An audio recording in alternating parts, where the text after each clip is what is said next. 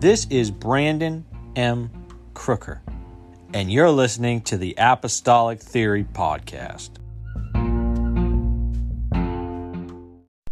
Today we've got two very special guests with us, Pastor and Sister Johnson. I'm super excited about this particular episode. I think it's needful. The topic is very definitely not unique, but always has different facets and ways that we can look at it. So I'm excited. I think that this is needful, especially in the hour that we're currently living in. Brother and Sister Johnson, go ahead and introduce yourself. Tell the listeners a bit about you briefly, and then we'll get right into the discussion. Okay. I'm Mark Johnson, and this is my wife, Marci. And we've been married for 42 years and have done a lot of different things in ministry. Currently, we serve as senior pastor in Elkhart, Indiana, Elkhart Life Church. I'm also district secretary for the Indiana district. I work with Tupelo Children's Mansion, and I serve with Reach Out America, which is the disaster recovery arm for North America for the United Pentecostal Church. So several hats that we wear, a lot of different jobs and responsibilities. So makes life interesting. Yes, it does. Amen. So we're going to be talking, I guess we titled this, What About Love? And as you listeners know, really your Christian walk is centered around that. The Bible says that God is love. So it's important for us as Christians to, first of all, understand love, to acknowledge love, and also to engage in the act of love. So I'm just going to go ahead and give you folks the floor, and maybe as we get going, you can ask questions, or I may have some questions, and we'll just sort of go with the flow and see what the Lord will do. So before we get started, I want you to give your background, marriage, and that kind of stuff as well. So last time we did a little give and take, and I thought we need to start out that way so people know where you're coming from.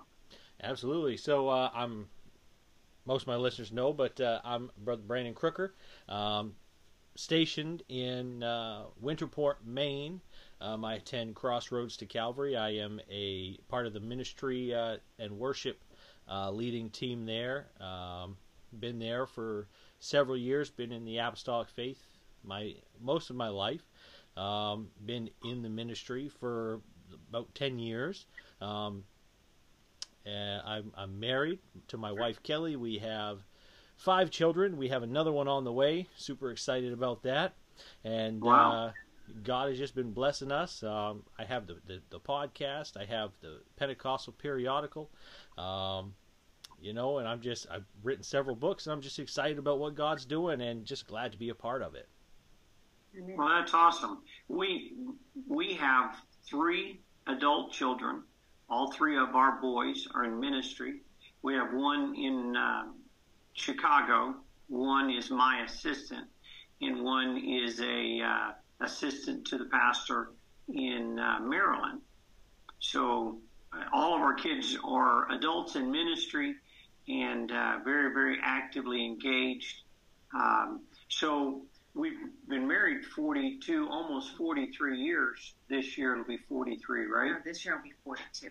This year will be 42. See, I have a memory here that I bring along with me and I use quite frequently. So we've been preaching about love recently. I've been preaching about love and talking about love. And obviously this is going to play after Valentine's, but it is Valentine's week. And your thoughts naturally turn to love and relationships and what's love got to do with it? How important is love? How important and how to effectively engage your partner, your other relations in your life, your church family, your coworkers, your extended family. How do you engage them in love? I'm I'm reading a book right now, so preachers have a tendency to talk about what you're currently engaged in. So there's a book called Wired for Love, and it's understanding your partner's brain and attachment style can help you diffuse conflict and build a secure relationship.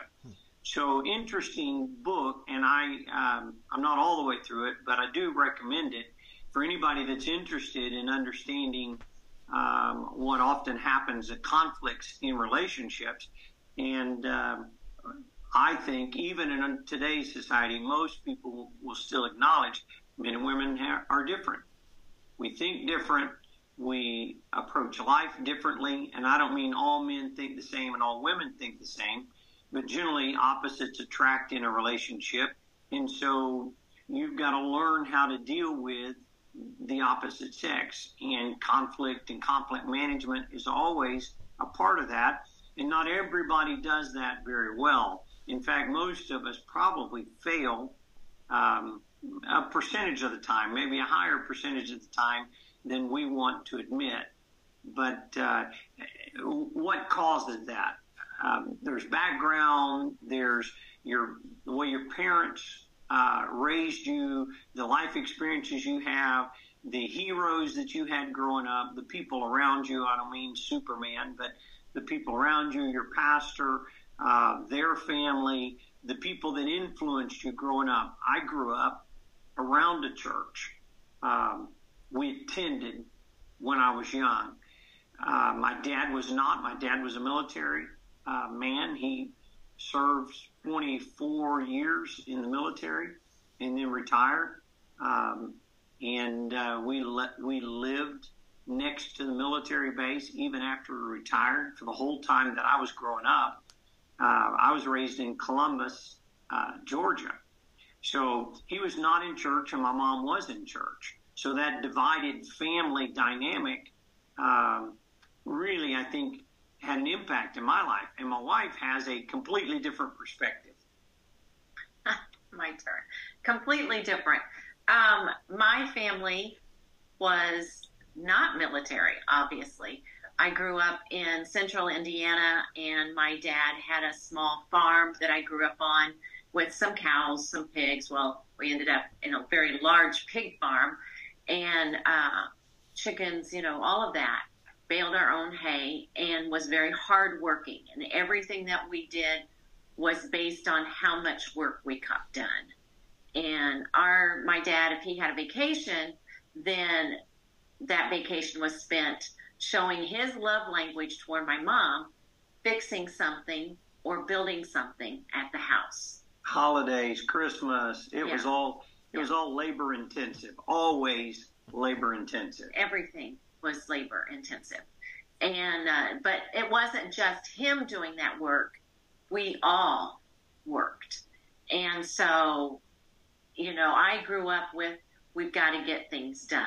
We have a schedule we've got to keep, and we're going to keep it because we have to get X or A done before we can get to B, and then eventually we're going to get all the way down to Z in this 5-day vacation. And so that's how, therefore, I have love languages that and he has to work hard to laboring in the yard. If I'm sweating in the yard, I have a happy wife. If I'm not cutting something or digging something or mowing something, then she's not quite always happy. And that makes her happiest with me if I'm laboring in the yard. And it's not like my dad didn't labor. He was a mechanic on helicopters, but then he went into business and owned a very successful real estate firm, opened up 5 offices across Columbus, Georgia, and could have been very successful, but he ended up selling out and moving away.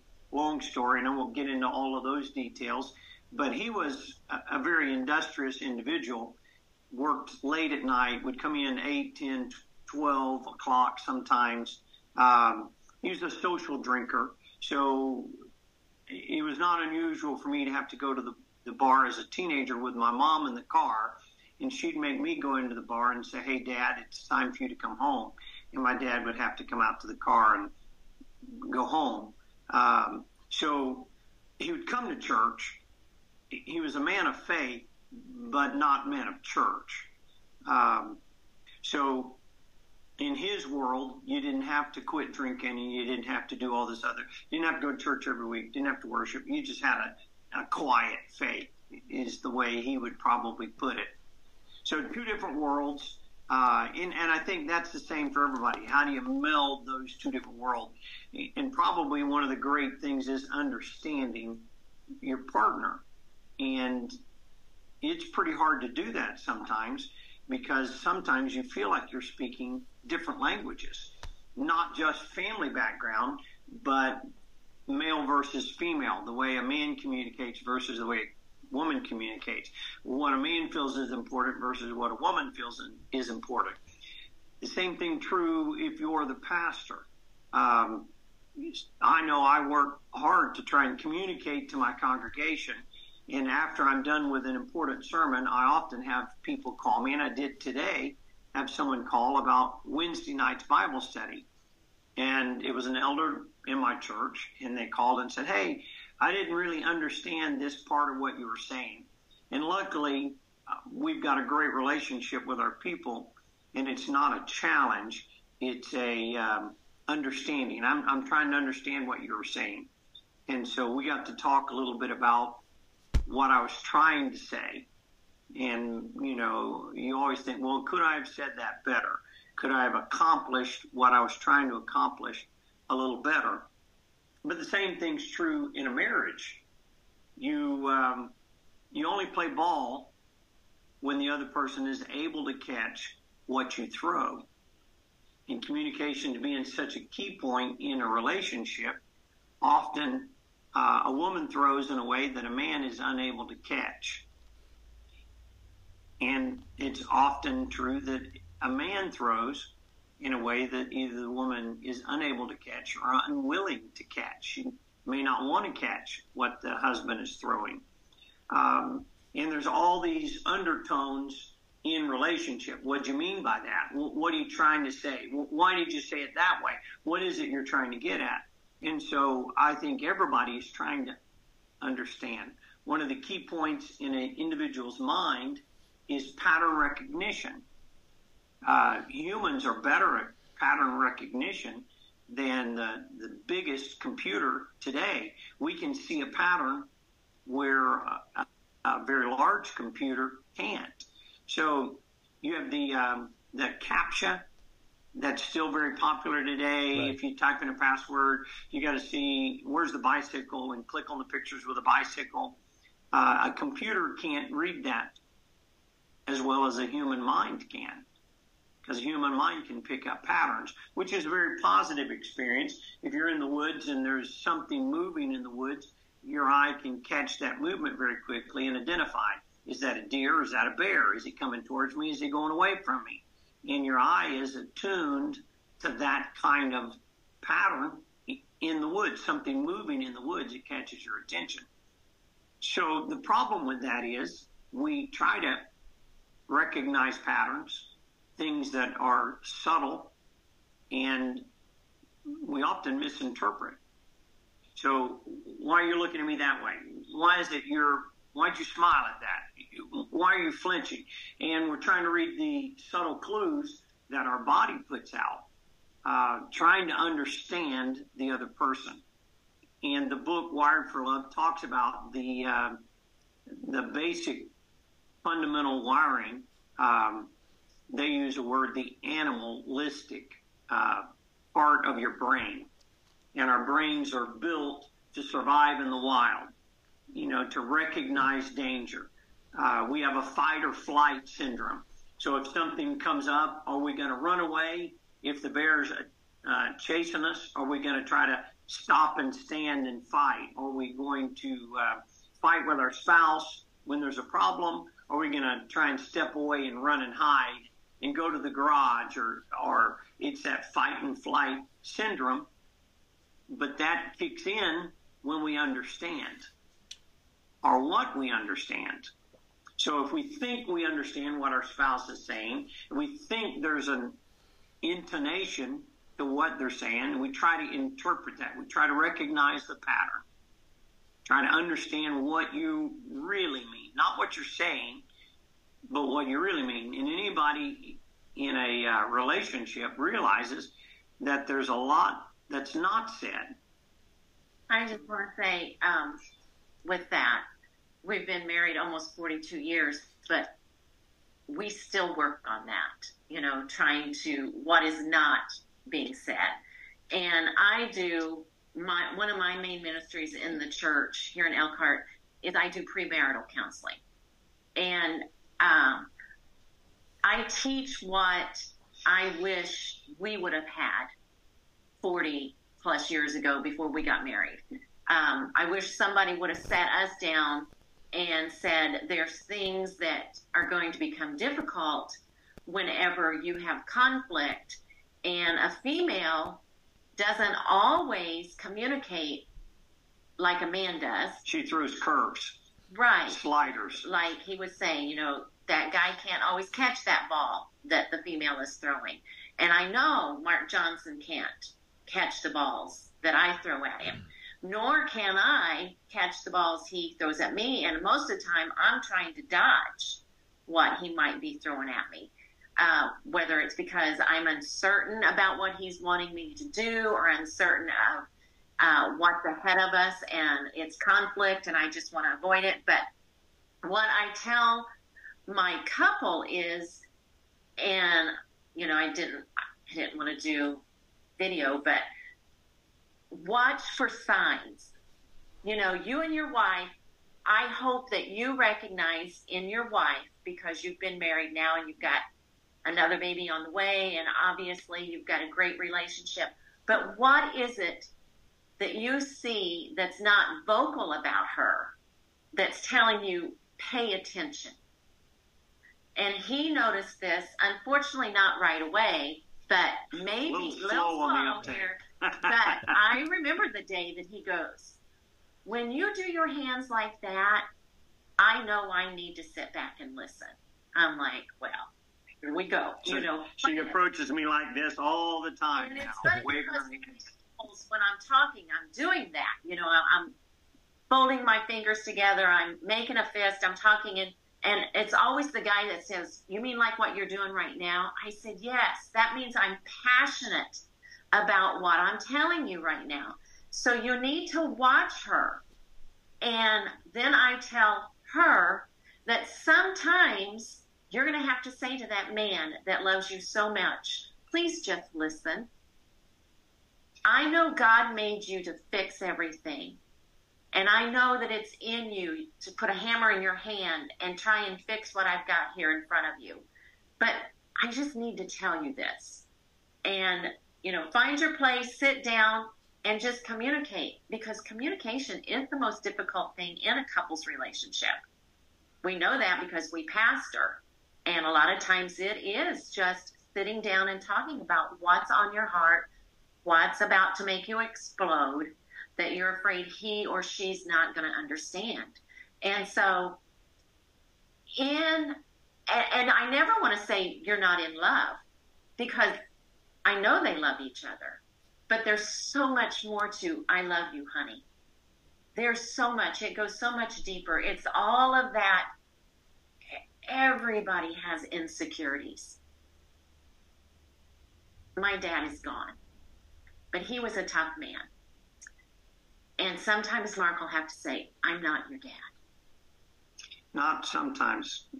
Still. And so even though I love him, because if it's, you know, maybe we're getting too deep here, but maybe it's that male Probably. figure. This is marital counseling. Actually, Yeah, this is probably about love. But I know he loves me. I know he loves me. But there's that, I pull back sometimes. Because she feels like I'm going to be her dad, and Come down. yeah.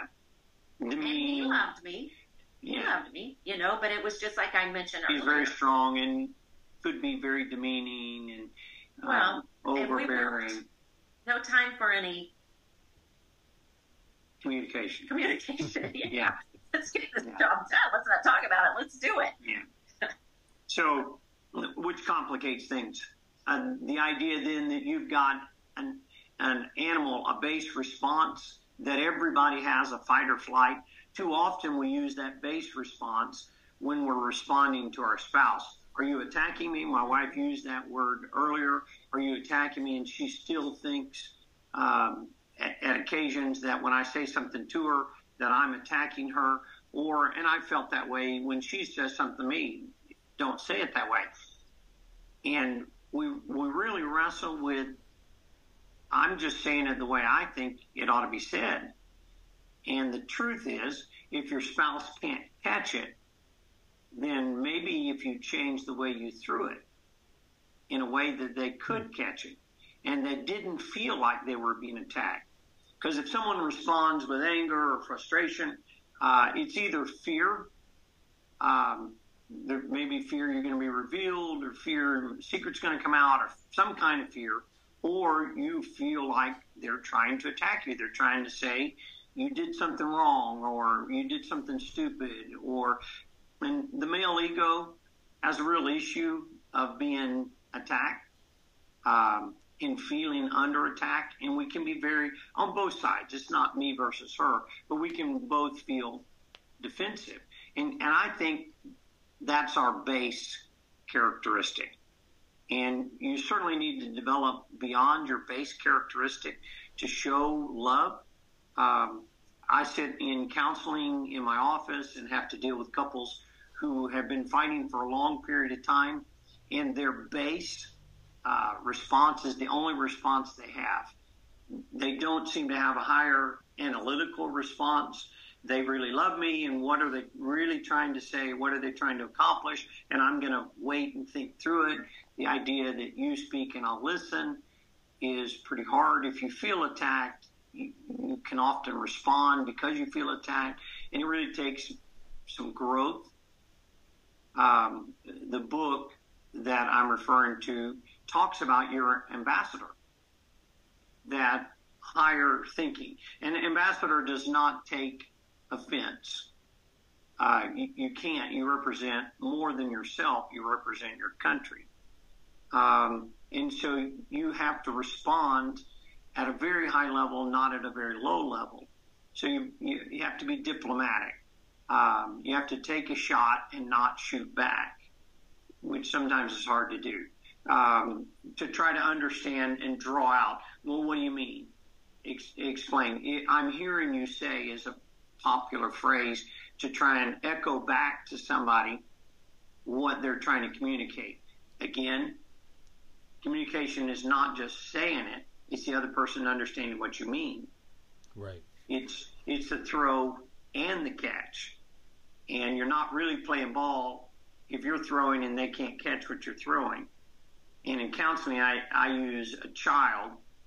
You throw at a child a certain way. You throw at a 10-year-old a different way. You throw at a 14-year-old at a different way. You throw at a collegiate athlete a completely different way than you throw it at any of those levels. So what level is your spouse?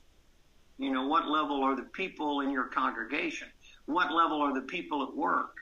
I worked for P&G for 9 years as a contract computer consultant. And you had people in the line, and they had a certain response.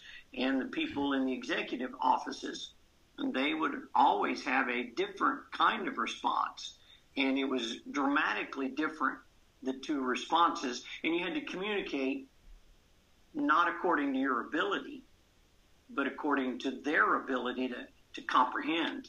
So I dealt with complex computer issues, and you had to simplify them when you're dealing with certain individuals, because you needed them to understand the goal, what you're trying to accomplish, and you didn't need to confuse them with technology. But also found that true sometimes in executive office. They wanted a very high-level presentation, but they didn't want complex details. They just wanted the big picture. So who are you communicating to? If we're talking about love, the better you know the person you're talking to, their capacity, and the better you understand their capacity, the better you can throw to them, and the more likely they're going to catch. Which is why it's so important that you understand the love language of your partner, of your spouse. Because if their love language is words of affirmation, and that's the last thing you're giving this person, then it's hard for them to understand when you are communicating with them how much you really do love them. Because you never tell me that you're happy with what I've done or what I've accomplished. So you have to understand the level that they're at. And it's a constant change and a constant work, which is one thing that I tell my couples too, because life changes so quickly. And so you're going to be, you might go to bed at 50-50, okay, 50%, everybody's at the same level. But you get this emergency phone call in the middle of the night, and all of a sudden it's 80-20. And so you're going to have to meet the needs of your mate at the 80-20, whether you're 80 and they're 20 or back and forth. And so you've got to know the strengths and the weaknesses of your spouse so that you can communicate on that level, toss that ball, as he is referring to, and how they can catch it that day. They might have been a collegiate football player yesterday, but today they're a 14-year-old. Yeah, they're weak. It depends on circumstances.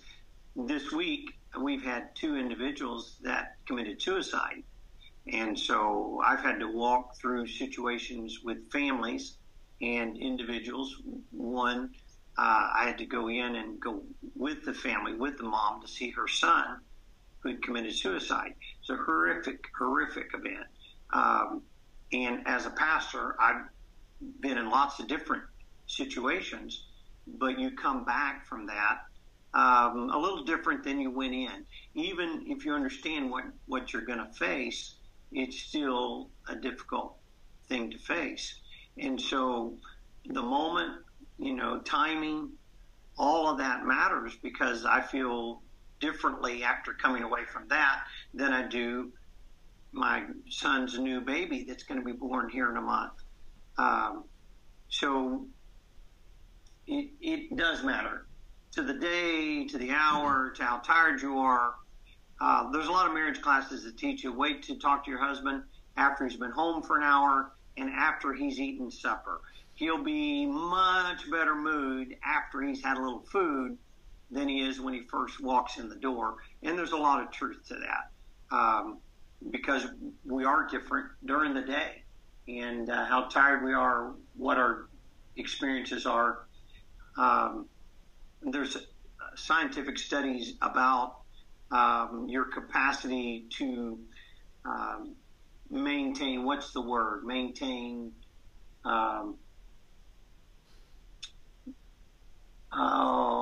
usually I can help him with this kind of stuff after 42 years, but right now I'm not on that wavelength. It's your capacity to sacrifice and self-manage. And people who smoke have a great difficulty to manage their the tics, the habits. They get used to smoking, and it's comforting. You reach in, grab a cigarette, light it, to go through the motions of smoking. And so there's all of these things that create a sense of comfort. You take away the cigarette, and they still don't have anything to do with their hands. They don't have an emotional cover for all of those activities. So you have to develop inside of you an emotional response and a correct emotional response. And if you get strained, your tendency is to go back to your base response. Your tendency is to try and want to go back. And even people who've been away from smoking or drinking for years, if they get stressed, they want to go back to that comfort, that thing. It didn't provide a solution, but it did provide some measure of comfort. And we tend to revert back to our base behaviors from our adults that were around us, our childhood, our parents, those kinds of things. So, but you've got to allow your higher level self to be actively engaged. Right. To find the patterns It's like I preach often to our congregation and to people that I talk with. God is good. I wrestle with people who think God is evil. God took away my grandmother. My 96-year-old grandmother who'd been dealing with cancer on her fourth bout of cancer, and she finally died, 93 years old, and God hates me because he took my grandmother. Well, that pattern doesn't match. That's not what that pattern says. And you have to help people understand that God's not angry. God's not hateful. I used to think when I was young, my dad would whip me with a belt. And so I always pictured God catching me doing wrong as a teenager, and he was going to whip me with a belt because that's kind of my father figure. And I had to learn that God loves me. God's not desiring to punish me. It's not a longing to punish me. I think having your own kids helps you do that. I don't want to punish my kids. I want my kids to thrive. And God loves us. That's his base level. That's the lowest level of God. And he always wants to respond in love for us. But our world really has messed up that idea of love, what love is, what love between people should be, and that God is a loving God. I have a lot of people that their base level is God hates me. I've made so many mistakes, God hates me.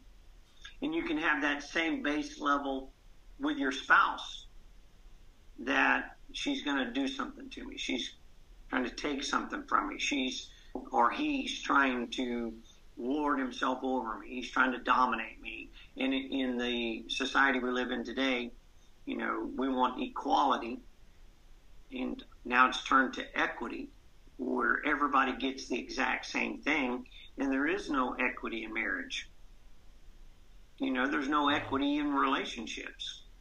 There's just no equal outcome. Sometimes in marriage, I put in 80%, not very often, but it's more often that she would put in 80% in what she values. The home, the decorations, the beautifying, the cleansing, all of those kinds of things. Those are things that she values greatly. And if I were living here by myself, we wouldn't have this home set up so beautifully. But I value all of these other things that she doesn't value. And so I'm spending all of my time working over here, valuing these things. And I have to understand her love language, her way to communicate, and then my way to communicate and my love language, and they're different. And if I give her my love language and she wants her love language, she can be offended by my love language being given to her, and she wants to receive the way she wants to be loved, not the way that I want to love her. So that miscommunication, that misunderstanding is a very, very basic thing that happens. But the reality of it is she loves me. And she's not trying to take from me. I had a young lady that was the girlfriend to a 30-year-old man that committed suicide.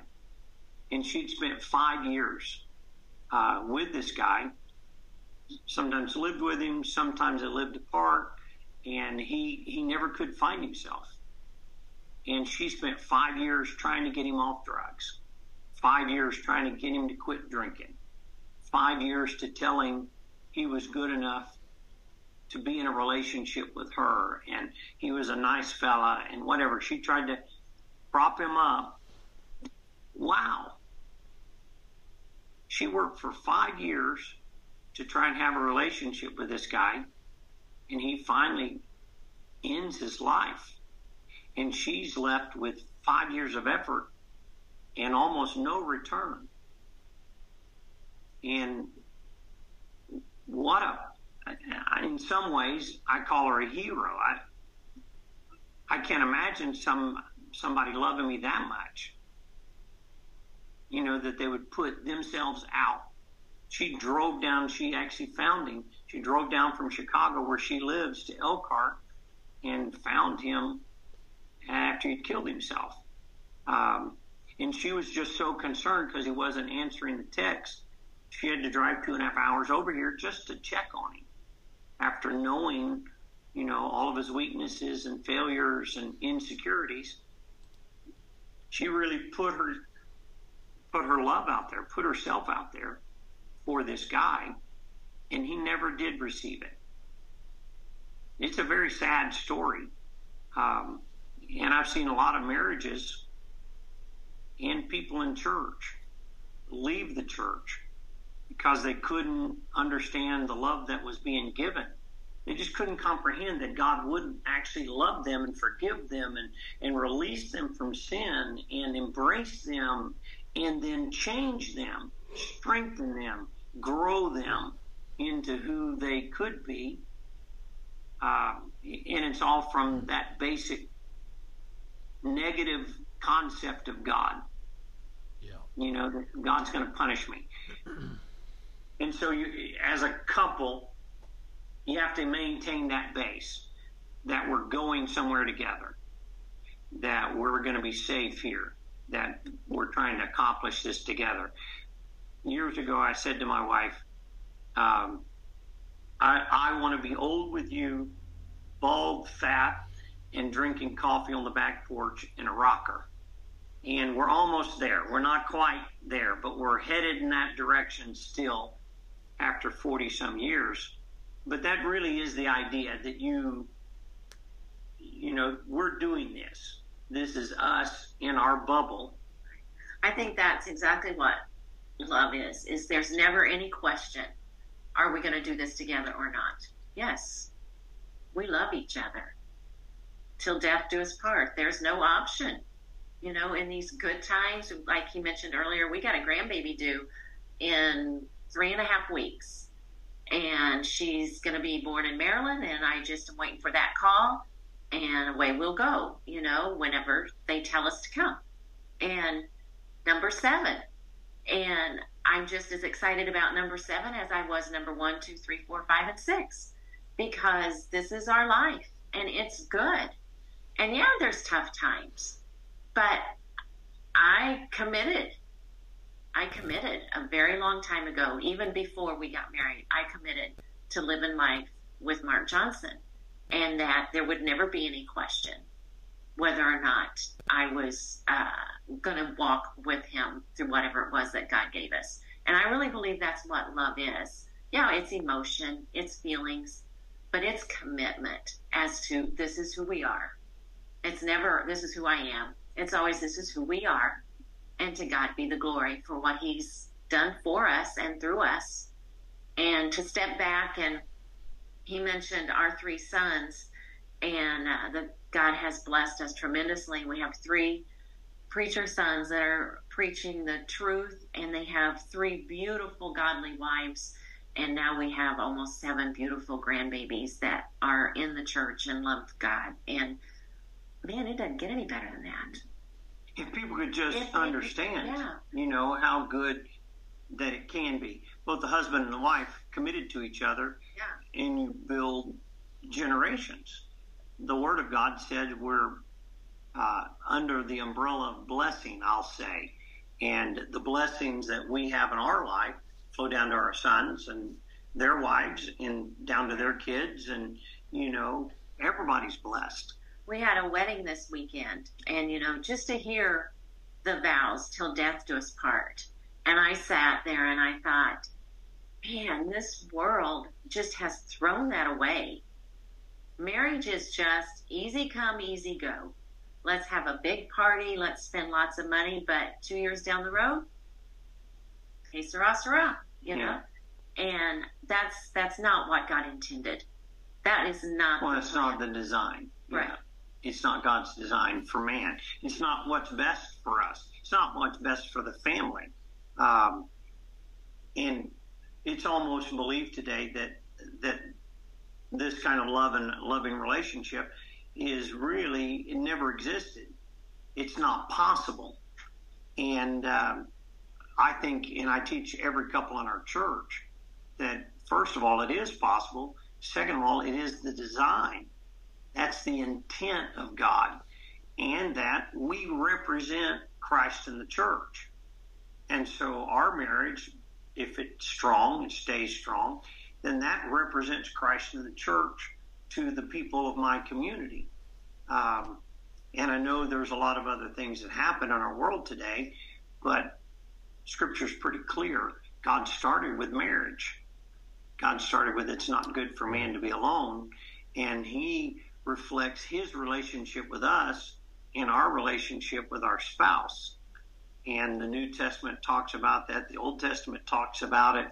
And it is very foundational that our relationship is the foundation of our family, our church, our relationship with God, and our example to the world.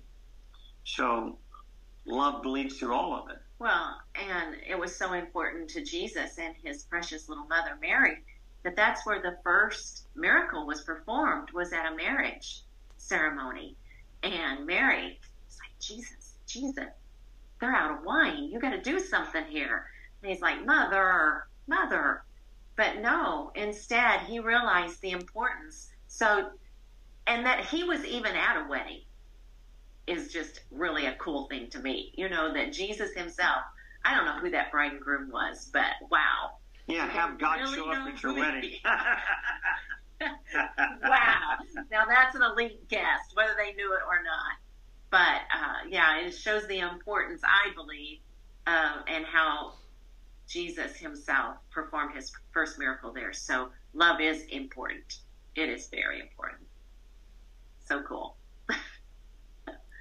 So I feel like, obviously, you know, and this has been absolutely tremendous content. So thank you so much for sharing your heart with us.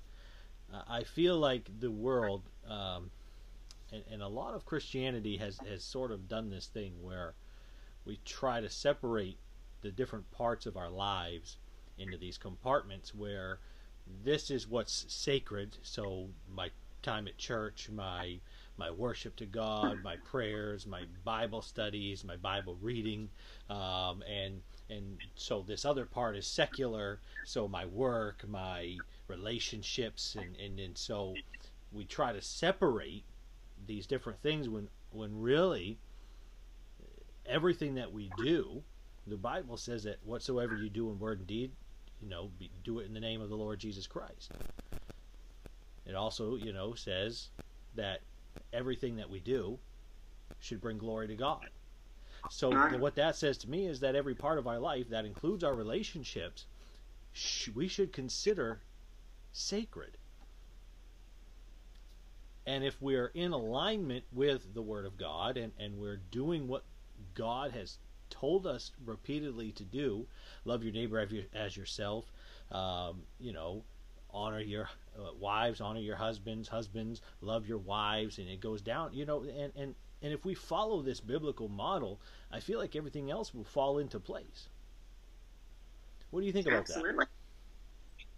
that? My son works, he's bivocational, my assistant, and he has a job as a salesman. He's our oldest. And he's become the chaplain at work. The boss looks at him that way. The owner's wife looks at him that way. Coworkers look at him that way. They actually come by and ask him, "Will you pray for me?" And he has such a rapport with his plant that everybody, I don't know everybody in the plant, but most everybody that interacts with him, if they have something happening in their life, they ask him for prayer. And he'll open the door to his office, bring them into his office, and pray with them right there on the spot. The owner comes in and says, "Hey, so-and-so is having difficulty or has cancer or their child has something going on. Maybe we could pray with." And 2 or 3 people will gather and pray with them at the office. So I work for P&G. You couldn't do it at P&G. You just couldn't do it. I actually called the ladies in the front office one time. I said, well, the girls up front will. And my manager said, what did you say? And this was 25 years ago or more. I said, well, the girls in the front office. He said, you would be fired if you said that at headquarters. And I said, fired? I could go up there and say the girls in the front office to their face, and they'd be happy about it, because they were not young girls. They were middle-aged ladies, and they would have enjoyed being called girls. But in some places, what I'm talking about is not available. And certainly I'm in a Midwestern town in a very religious community. We have a lot of Amish around us, a lot of Mennonite around us. So it's a very biblical community. So I do understand what goes here may not go everywhere that your listeners are, but surely there's room for it. We saw a football player fall over and die, and both football teams knelt down as they were carrying him off the field to pray. And then one of the sports reporters was talking about it, and probably most everybody saw a clip of that. And he said, on national TV, he said, what I think we need to do is pray that the Lord would help him. And right then on national TV, he bowed his head, and the other two co-anchors bowed their heads, and he prayed for him. Well, that's a national change of America. In an instant, America recognized prayer. I didn't read anything about people mocking all of those people praying. Maybe there was, maybe in some corners somebody made fun of it, but the vast majority of what I read was extremely supportive of that kind of response, where just not too long ago, the idea that you would pray for somebody or pray for something terrible that happened was being mocked everywhere. Right. What's the name of the quarterback that played in college so well and then won the Heisman and came up to the NFL, and they pushed out after a year or two? He would pray, and he was mocked soundly for praying before a football game. It doesn't belong here. It's the wrong place, the wrong time. Put that back in your church. But we didn't get that response. So it's an opportunity for the church to take off with. I'm sure you've heard of the Ashbury College down in Kentucky and its response. I posted on Forward. Some of your listeners will be familiar with the Forward on Facebook, the Forward Ministers Group. And I posted a clip that I heard was the sermon that was preached that day. And it was a chapel service. It wasn't, I don't mean to demean, but it wasn't a fantastic, dynamic sermon that was a call to prayer. But it was a basic, heart-opening sermon that we want to be real, we don't want to be hypocrites, and we want to have God's love, receive God's love, and return God's love. Very simple sermon, and yet that happened, and then a student got up and confessed his weakness and his faults and his longing to be better in Christ. And from that point, it was, and still is, they're still praying. And that prayer meeting is extending to other colleges now. And so that basic idea of love, God loves us, was what the man preached. God loves us in spite of us, in spite of our hypocrisies or our weaknesses or failures. God loves us. And it generated an overwhelming response. Because, again, I think even in Christianity, I don't know that the base Christian always thinks first, God loves me. I think often our response is, I shouldn't have done that. I'm in trouble. God's going to punish me. I'm a bad person. Instead of God loves me, run to him. Throw yourself on him. You might be broken, but if you pull away from him, you get crushed. And the options are clear. Let's go to Christ. Let's be loved. Let's stay in the body. Let's stay connected. Let's stay in relationship. One of the wrestles, and I wanted to mention in this, one of the things that I wrestle with is families are so quick to separate themselves from their family, to end relationships, people in friendships and in long-term friendships over something missaid or misunderstood. Feelings get hurt so easily. And again, I think it's from a place of, I don't think they love me. Instead of, they love me, but they made a mistake. They didn't say it well, or they intended to say it. Or that's, if people really had skills, they could say, that's not the way I received love. That's not the way I expect you to love me. I hear people say, well, he did this, he said this to me. Into my ear, I hear somebody loving you, trying to help you. But to maybe a less trained ear, they're attacking me. They're being mean to me. They're driving me away. And friendships are ended, relationships are ended. People backslide over some of the silliest things possible because they don't make love their first language and their first response. And I think when you love, forgiveness ought to be your first response. It's hard to get to. Sometimes it's like climbing Mount Everest. It's rare air up there to go where you're ready to forgive someone who hurt you. Right. But it is the strongest, most godly choice is to believe in love first. That I'm going to love you regardless. And I'm going to forgive you regardless. And that makes the most successful marriages. I've certainly not been perfect, and she's certainly not been perfect. And so we've had to forgive each other, and I've had to forgive myself over my own stupidity. There are days when I think, how stupid was that? And maybe even get a little flushed over something stupid I did somewhere in my past that doesn't make a lot of sense. Right. So the base is love. And if you come from the base of love, you can build some really good things on top of that. This podcast is made possible because of listeners like you who are willing to bridge the gap. We now have a sponsorship program on our Anchor website in which you can become a monthly sponsor of $1, $5, or $10 a month. Follow us on Instagram, Twitter, or Facebook.